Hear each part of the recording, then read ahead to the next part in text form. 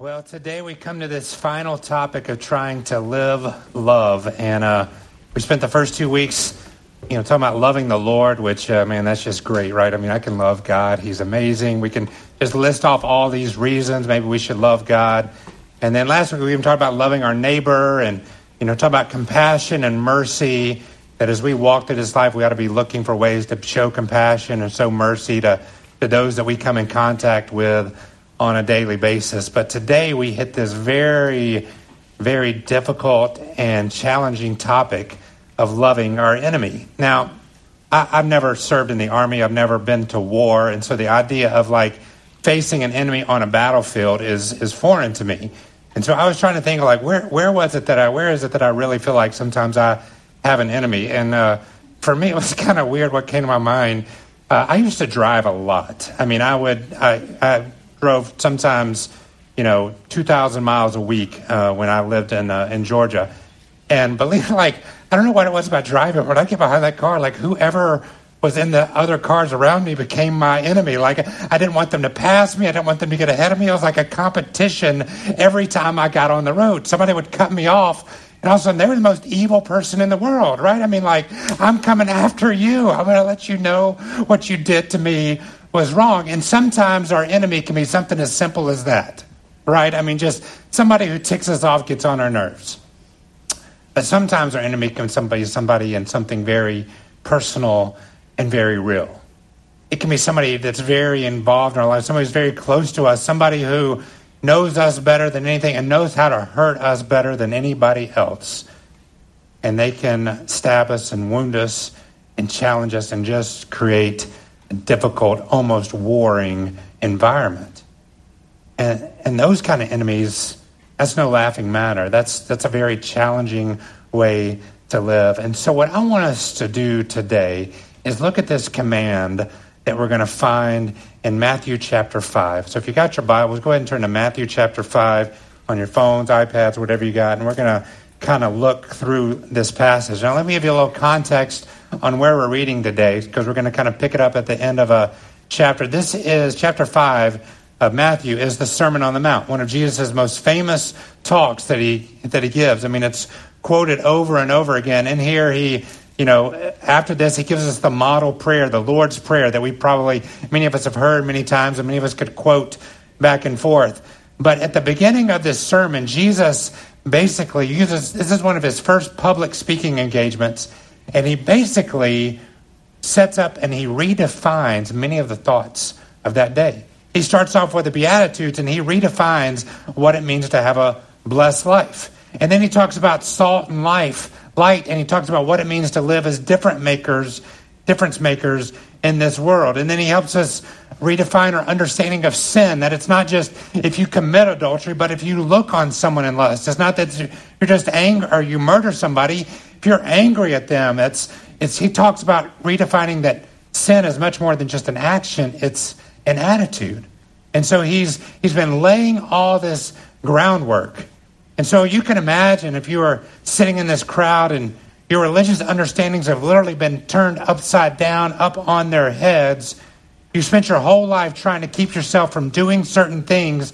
And instead, Jesus says this: stop worrying about what you are doing and stop worrying about what you're being and what you're becoming. And so that's the groundwork that he's laying here. Here's what it means to be blessed. Here's what it means to be different than the world. Here's what it means to deal with sin and the attitude of sin in our life. And he's saying, stop worrying about just the outward stuff. And I really want you to focus on what's going on in your heart. And that's where he then lays and drops this huge bomb of loving your enemies. So let's look at Matthew chapter 5, verses 43. And he says this: you have heard it said, you shall love your neighbor and hate your enemy. I can imagine that got a lot of amens in the crowd, right? You're right, Jesus. Yeah, we can agree with that. And he doesn't stop there, unfortunately. But he says, but I say to you, love your enemies and pray for those who persecute you. Now, I can imagine there was maybe a literal gasp in the audience at that teaching. Because as foreign as this thought is to us today, it was even more revolutionary to the Jewish people of that day. Because they were being held captive in their own country by the Roman Empire. They were basically, when you talk about an enemy, they saw their enemy every day. They were an occupied country. And so when Jesus said, love your enemy, you're talking about these guys who come and steal from us every day, who have taken away our land, who have done horrible things to us, who are unjust to us. You're saying for us to love them? I mean, many days we may go through our life without seeing and coming into contact with what we would say is our enemy. But these Jewish people were living it every day. And he says, love them. Pray for those who persecute you. I mean, there would have been people who came to the mind of these Jewish people like, this Roman guard persecutes me every day. This Roman citizen, he comes and does this to me every day. And you're telling me I should pray for him. Their enemy was before them. And their hope in the Messiah, who many thought that Jesus was, even at this early stage of his ministry, they were hoping that he would come and what? Conquer their enemy. Not love their enemy. This is not what they were expecting. And so this not only is a challenge to us, but it's an extreme challenge to those that were listening to Jesus in that day. It continues in verse 45 and says this, do this so that you may be sons of your Father who is in heaven. For he makes his sun rise on the evil and the good, and sends rain on the just and the unjust. Do you see what Jesus does immediately right here? Because I can imagine what they were saying. Jesus, these people don't deserve love. Here's what they've done. And they start listing all the bad things that these people have done. And they start thinking through, why should I love somebody who treats me this way, talks to me this way, acts this way to me? Why should I love them? Why should I pray for them? And Jesus just kind of steps back, and before they can kind of even get those thoughts out, says, don't you remember that God loves the just and the unjust? Like, he's given you blessings even when you didn't deserve it. There are good things that are happening in your life, not because of what you've done, but because God just chose to bless you. And Jesus reminds them that every day they receive things they don't deserve, things they did not earn. Becoming a son of the Father, as they mentioned here, is embracing him as the source of these blessings, and it's not something I earned or I deserved. And I love that idea of the sun rises and sets on the just and the unjust. Everybody gets to enjoy and benefit from that day. One of the things I love about living in Long Island City is the sunsets every night here in this neighborhood. I mean, they're different, they're unique, they're beautiful. And I go out and I get to enjoy them every day.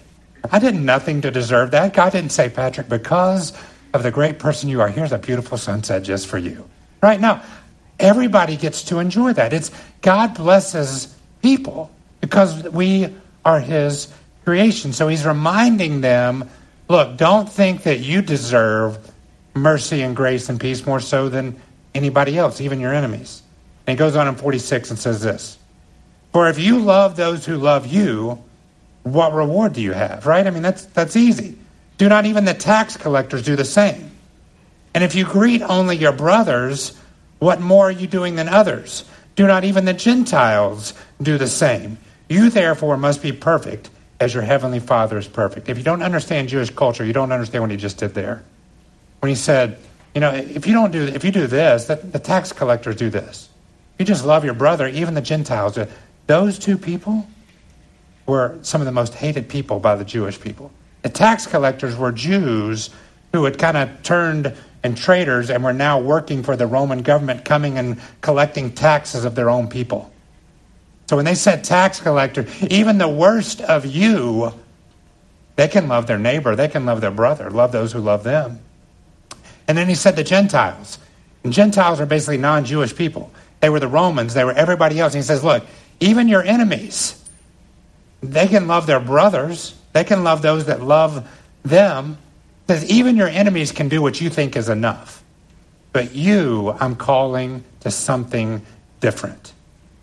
He uses this to help them understand this old teaching that goes back to the formation of the nation of Israel, that they were chosen and they were blessed, not because they were special people, but because God blessed them for them to what? Be a blessing to other people. When God chooses us, when God shows mercy and grace on us, he does so not for us simply to enjoy it. When God forgives me, he's modeling for me to forgive other people. When God loves me, he's helping model for me to love other people, to show mercy and grace to other people. Those gifts are never determined or demonstrated to be just ended on me. I don't get God's grace just for me. I am a funnel. It flows through me. Whatever I experience, I'm designed to express it out to other people. This is this ancient concept that we have been blessed to be a blessing. We've been blessed to be a blessing. You've been forgiven to forgive. You've been shown grace to show grace to others. You have been given mercy to give mercy to others. God loved you as an enemy for you to go and love your enemies as well. This is the same idea that he lays out for us today. Don't let his love for you separate you from others. Instead, let it drive you to love others. Don't let his forgiveness make you think you're better than other people. Instead, let it drive you to forgive others, even those that are the most difficult to love, which are enemies. So let's dive into this concept, because I wanted to kind of lay a little groundwork, because we're going to deal with some tough questions as we dive into this. And the first question that I want us to deal with is, who are our enemies? Right? That would be the first question I have, is like, who is actually our enemy? Last week we talked about like who. The first question was like, who's my neighbor? Who do I actually have to show neighborly love to? And like, I'd want to know the same thing. Like, who are my actual neighbors? And there's a key idea that I want us to, our enemies, there's a key idea that I want us to grab here. And this idea that our enemies come through one primary word, and that word is conflict. And we have conflict with other people. And so we actually create enemies when conflict arises. When we have differences, when someone thinks one way and we think another, and we end up at odds with someone else over possessions, principles, our priorities. I was thinking back to my high school days, and even earlier than that, I got in one fight when I was a teenager, right? And it was with a guy named Tommy McGinnis. And I told some of our interns a story about Tommy. He was one of those guys who would do anything if you told him. Like, I remember one day we were sitting at a lunch table, and we were just joking, like, Tommy, throw your milk at that guy. And Tommy, like, literally got his milk and, like, threw it at the guy. We're like, no, Tommy, don't do that. That's, like, you should self-edit a little bit. We probably should not have asked him to do that. But I remember Tommy and I shared a locker right beside each other. Like, he was on this side, I was on that side. And one day, we were friends.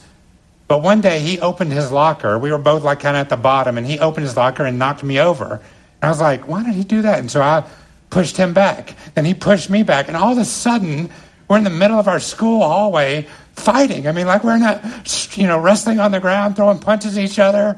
And, like, teachers are pulling us apart. They're like, what's going on here? Why you guys? And we're like, he opened his locker up. And it was like this simple thing, but all of a sudden this conflict escalated in this full war because of pride, right? Like, you push me, I got to push you back.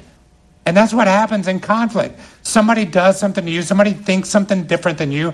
Somebody values something that you don't. And all of a sudden, you're at odds with each other. Instead of dealing with the conflict, you get pushed, you push back, and it starts this cycle of revenge. And then, we respond. Revenge and respond. Somebody does something to me, I'm going to do something to them. And then what are they going to do? You do it to them. What are they going to do? They're going to do something back to you. It's just this cycle of revenge and respond. I also remember me and my brother Jay, he's 3 years older than me, we used to get in a lot of arguments and fights, not like fist fights and stuff like this when we grew up, but we'd always battle over different things that he wanted, that I wanted. He would ask me to do stuff I didn't want to do, and I'd ask him to do stuff, and we just constantly, a lot of times, at odds. And I remember one time I was going to the kitchen, and he asked me, Patrick, can you make a sandwich for me? And I was like, no, I don't want to make a sandwich for you. Like, well, you can get up and make your sandwich yourself. And I did not have a servant's attitude like I should have. But so I go and I said, sure, Jay. And so I make him this sandwich, but I make him a little bologna and cheese sandwich or whatever. But I soak the bottom bread in Tabasco sauce. And so when I serve it to him, he's not paying attention. He's like playing a video game, and he bites into this thing, and it just lights him up. And he's like, oh, my God, what are you, and like there starts a fight. And so, it could have ended right there, but no. What did Jay have to do? He has to get me back, right? I hate pickles. I absolutely hate pickles. The smell, the texture. Please don't bring pickles near me. Like, it just, even the scent, I can even smell it right now. It's like, I just can't stand pickles. And one day, not long after I did this sandwich incident with Jay, he was heading up to the kitchen to get something, asked if he could bring me back a drink. And he said, sure. And I should have known something was up, like when he said, yeah, I'll do that. And so he brings this cup back, and it's a dark cup. And he had poured pickle juice all inside that cup. And I was thirsty. Before I even thought about it, I took it and I started to drink that. And I was like vomiting over in the corner. And as I'm doing this, I'm thinking, what can I do to get him back? And like, we had this summer of like revenge and respond. And as funny as that is, man, don't we live our lives that way sometimes? Somebody does something to me. It hurts. I'm going to respond back. I want to hurt them. I want to make them feel what? How I feel. I want them to know how much they hurt me. And when they feel that way, what do they want to do? They want to respond the exact same way. And so this conflict is what drives us to create enemies. And usually conflict is caused by one of three things. We sometimes have a conflict of culture. And this is when we have differences in how we think. So maybe there are things that you elevate that somebody else devalues. Or maybe you devalue something that someone else elevates. Maybe you have a high view of a certain way to approach church, or a high view of a certain view of God, and those are all great things to have, but somebody else has a different view and they devalue that, and you start to have conflict with them and you start to view them as your enemy. Or maybe somebody attacks, somebody in your family and you want to attack back. And it's not that it's bad to value those things, but somebody else devalues them, it's going to create conflict. So we have this conflict of culture, how we think, differences in what we think. We can see this politically, can't we? I mean, we're right in the middle of the season where, there's not much nice being said about either presidential candidate that's out there. Somebody throws something nice about somebody out there, and then it's like 10 attacks. Boom, boom, boom, boom, boom. Whatever side you would find yourself on, we just have a difference of culture right now. It happened this week in England, right? There was this whole vote over a difference of culture, a different way of thinking. We also have a conflict of interest, right? And this is when we have differences in what we want to see happen. And this is either when we're competing for the same thing or different things. And you can see this in business all the time. Like, people are fighting for customers. People want the same goal. They're fighting for a share of this or a share of that. And they become enemies with each other. Or, maybe it's like a tug of war. Somebody's wanting this to happen and somebody's wanting this to happen. And we just are back and forth over what we want to see happen. And this happens in sports. You can see this played out in sports all the time. People take a side and they want to elevate one side and diminish the other side.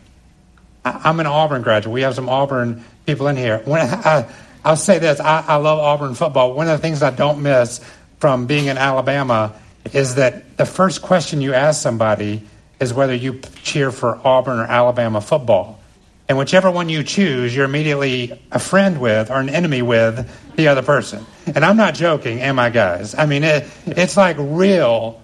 Like, oh, you're an Alabama fan?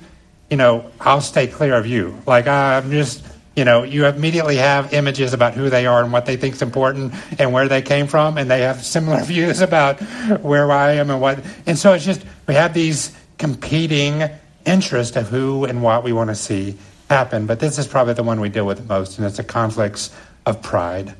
This is when we have differences in how we act with one another. Someone has done something to hurt me, or I've done something to hurt somebody else. And we give people reasons, or people give us reasons for conflict and to call them our enemy. If we went around this room this morning, we could all share stories of hurts of the heart. And that's what these are, right? This is when it cuts to the core of who I am. Somebody said something or did something to me that offended me and hurt me, and it tore at my very soul.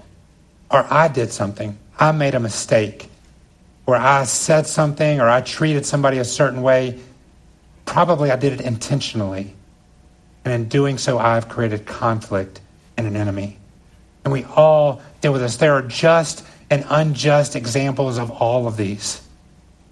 There are just examples, and here's what we end up doing. We usually end up arguing over whether you should be mad at this or not. Look, I didn't do it on purpose, or I did, or I'm sorry. And we end up arguing over whether it's just or unjust. And here's what I want you to understand this morning. Jesus didn't say, determine whether you are justly or unjustly angry at somebody, or whether this person is unjustly or justly your enemy, and then deal with it. He just said, love your enemy, period. Whether they did it intentionally or not, whether it's just or unjust that you have a right to be angry at them and upset at them, he just said, love, pray for them. And instead of arguing whether we should or not, we should learn to embrace this. Now, I want to understand and set up just a couple of thoughts here of reality. Because when we first read this, we can get caught up in this idea that if we're to love our enemies, it means that we shouldn't have enemies. This isn't actually what Jesus says in this passage. He doesn't say don't have enemies. What does he say? Love your enemies. Pray for those who persecute you. He doesn't say to not have them. If we understand a few things about this, we have to first understand enemies are real. They're out there. It doesn't say act like they aren't there. That would be foolish. There are enemies in our life. There are things that want to destroy us. People maybe that even want to destroy us and are competing against us. They're real. Enemies are present. It doesn't say that we won't have them. Conflict will come in your life. It's going to happen. This is not an avoidance of conflict. It's how do you actually deal with the conflict? But enemies can be very personal. It doesn't say that they won't cause problems or that loving them will fix everything. That's not realistic. They're real, they're present, and they're personal. Enemies are part of our life. And Jesus is giving the best method of dealing with these enemies for our own good and his glory, which is why he tells us to respond this way. And so that would be my next question is, how do we actually do this? How do we love and how do we pray? Because even if I somehow decided to buy into this idea, I'm not sure how I would even do it. Like, okay, I trust you, Jesus. Like, I'm supposed to love my enemies, but I have no clue how to do it. And so let's talk about these responses of loving and praying. Love is this very, very deep concept. When you boil it down, it actually centers around two key ideas. Love is an internal perspective with an external expression. All right, it's an internal perspective with an external expression. And so sometimes we think love is about all I do for somebody. Like, I'm going to love somebody, so I'm going to do it. I don't really want to do it. I really have a bad attitude when I'm doing it. I have a bad perspective on this person, but Jesus said for me to love them, so by God, I'm going to do it. I don't like them, but I'm going to do it. That's not love. It's also not love just to think good things about people. And just be like, this is you know what, I'm not going to dwell on this person. I'm not going to hate them in my mind, but I'm certainly not going to do anything that helps them. I'm not going to show anything externally. Love here is this internal perspective, this unique union between the right internal perspective and the right external expression. A genuine desire to want good for somebody and to try to make it happen as well. How do we do this? The first step is this. Remember that we are all God's creation. Even your enemy. Even your enemy was created and designed by God. Formed, shaped. God knows them by name. They're no less important to God than you are. Maybe they're not as connected. Maybe they haven't repented and maybe they're not reconciled to God like you are. But that does not mean that they're not valuable to God. Every person, no matter how much conflict or difference we have with them, are all image bearers of God. Genesis 1:27 tells us this. God created man in his own image. In the image of God, he created him. We're all uniquely formed. And the beginning point of resolution of conflict begins when we can find some kind of common ground, a starting point to begin with. And in any conflict with another person, there's always at least one starting point you can get back with, is that we're both creations of God. We're both image bearers of God. We may view things incredibly different, but at least we can have a common starting point. Conflict gets nasty and dirty when I start dehumanizing the other person. When I look at them as less than human. I will do things to them and I will treat them certain ways if I view them as less than human. And when we can drive back and say, no, we're all created in God's image. When we can get back to the same starting point, it allows us to do this. We can see maybe where they got, how they got to their idea, and maybe they can see how we got to our idea.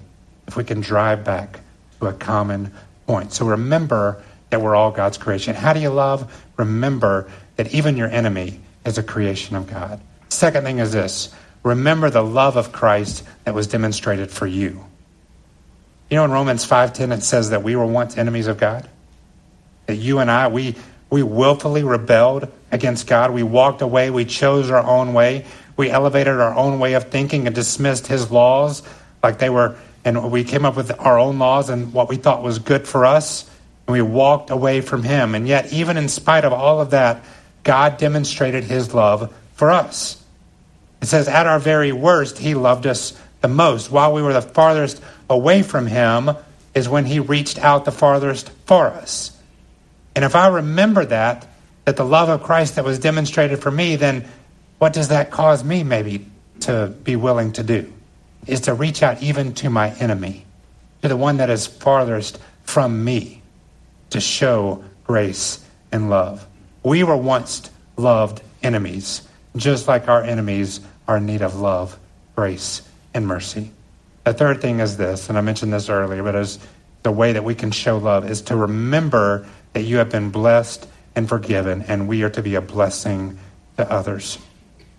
God didn't show his grace and mercy to you or I because we deserved it. If that was the correct case, it wouldn't be grace and mercy. If it's something I deserved, it's not grace, because grace is when I get something I don't deserve, and if it's withholding something, that's what mercy is. It's withholding something that I do deserve, punishment. So God, not by any means of my own did I receive God's grace and mercy, and so I was blessed completely by God, which helps me to understand that I need to do the same thing. Your enemy isn't just a trial God put in your life to stretch you or to make you stronger or to grow your faith. Your enemy is someone that God has placed in your life to allow you to demonstrate to them what it means to experience grace, love, and mercy, even though it probably will never be deserved or earned. And that's hard. I can't get there without remembering the first two things. I can't get to showing undeserved grace and mercy and love to my enemy if I don't remember that they are a human like me, an image bearer of God, and that I once was the recipient of undeserved grace and mercy, and then I can begin to pour it out. And so that's how we love. And then it says, pray for those who persecute you. How do we do this? Like, even if I can muster up enough courage to love somebody internally and externally, how do I pray for those that are constantly a persecution in my life? And I think there's just a few things that Scripture teaches us that we should do. One is this: pray for truth to be elevated. Don't pray for somebody to be right and somebody to be wrong. Don't pray for you to win and them to lose. Pray that truth would be elevated. Pray that both sides of the conflict would be able to understand where truth comes from. Instead of praying for your way to be elevated and your side to win, pray for truth to be known. And in the midst of truth is when conflict begins to be resolved. Second is this: pray for blessings to be experienced on both sides. Because as we begin to seek truth, that's when blessings come in our life. When truth is embraced, blessings follow. Pray for those involved in the conflict. We start to see that the goal is not to win, not to destroy someone else, not to prove a point, not to get to the point where I can say, I told you so. Instead, the goal is to get to the other side of the conflict where each party will be more blessed than when it began.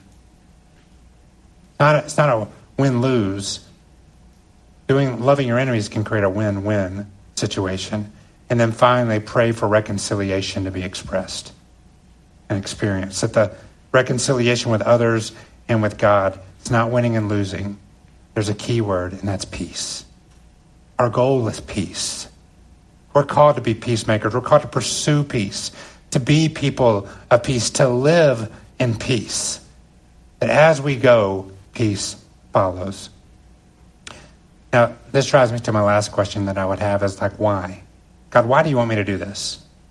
This is not natural. It's not normal. Nobody else does this. Why don't you just love my enemies? You reconcile them and then you fix them and like bring them back to me. Like that would be the easiest, okay? You just take care of my problem and bring it back to me.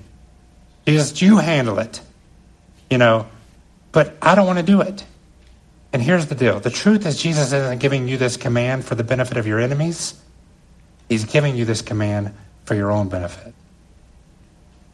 You may be like, no, he's not. Yes, he is.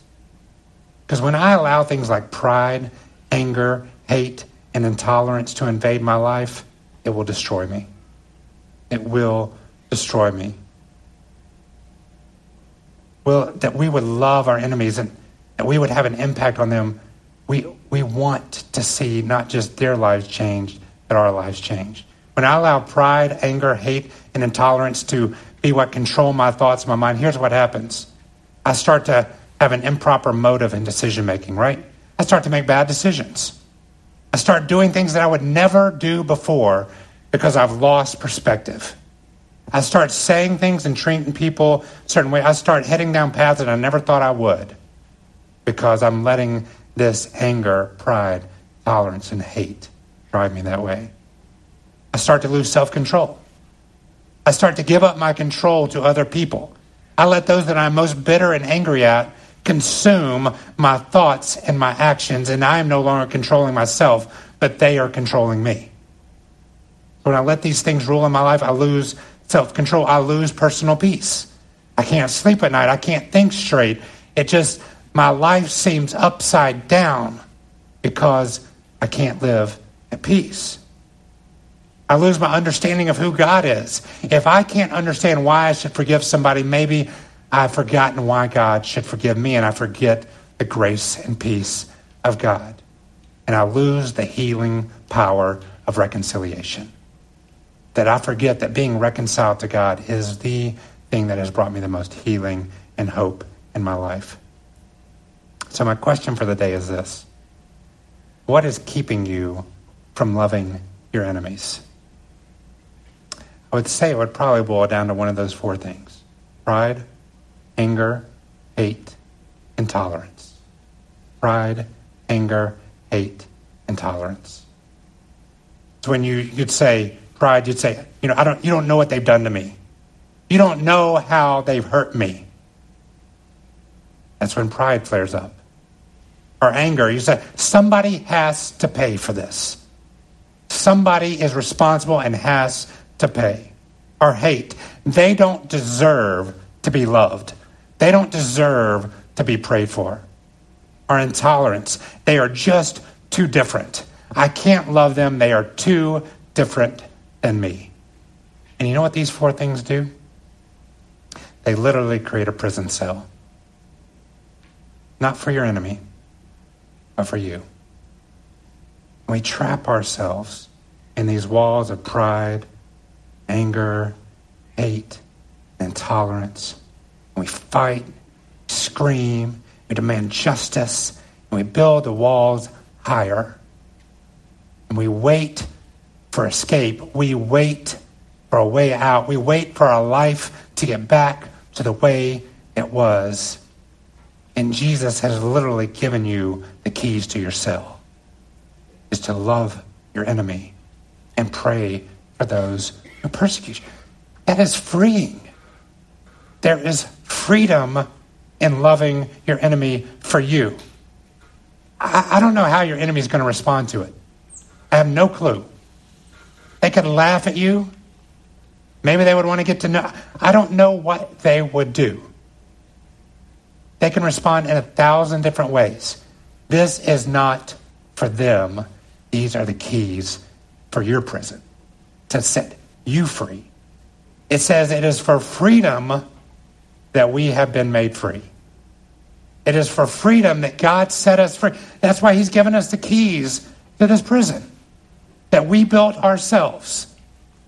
And so my question today is not just what is keeping you from loving your enemy, what is keeping you in your prison of hate, anger, and pride, and intolerance. Today, would you take those keys of loving your enemy, praying for those who persecute you, set yourself free?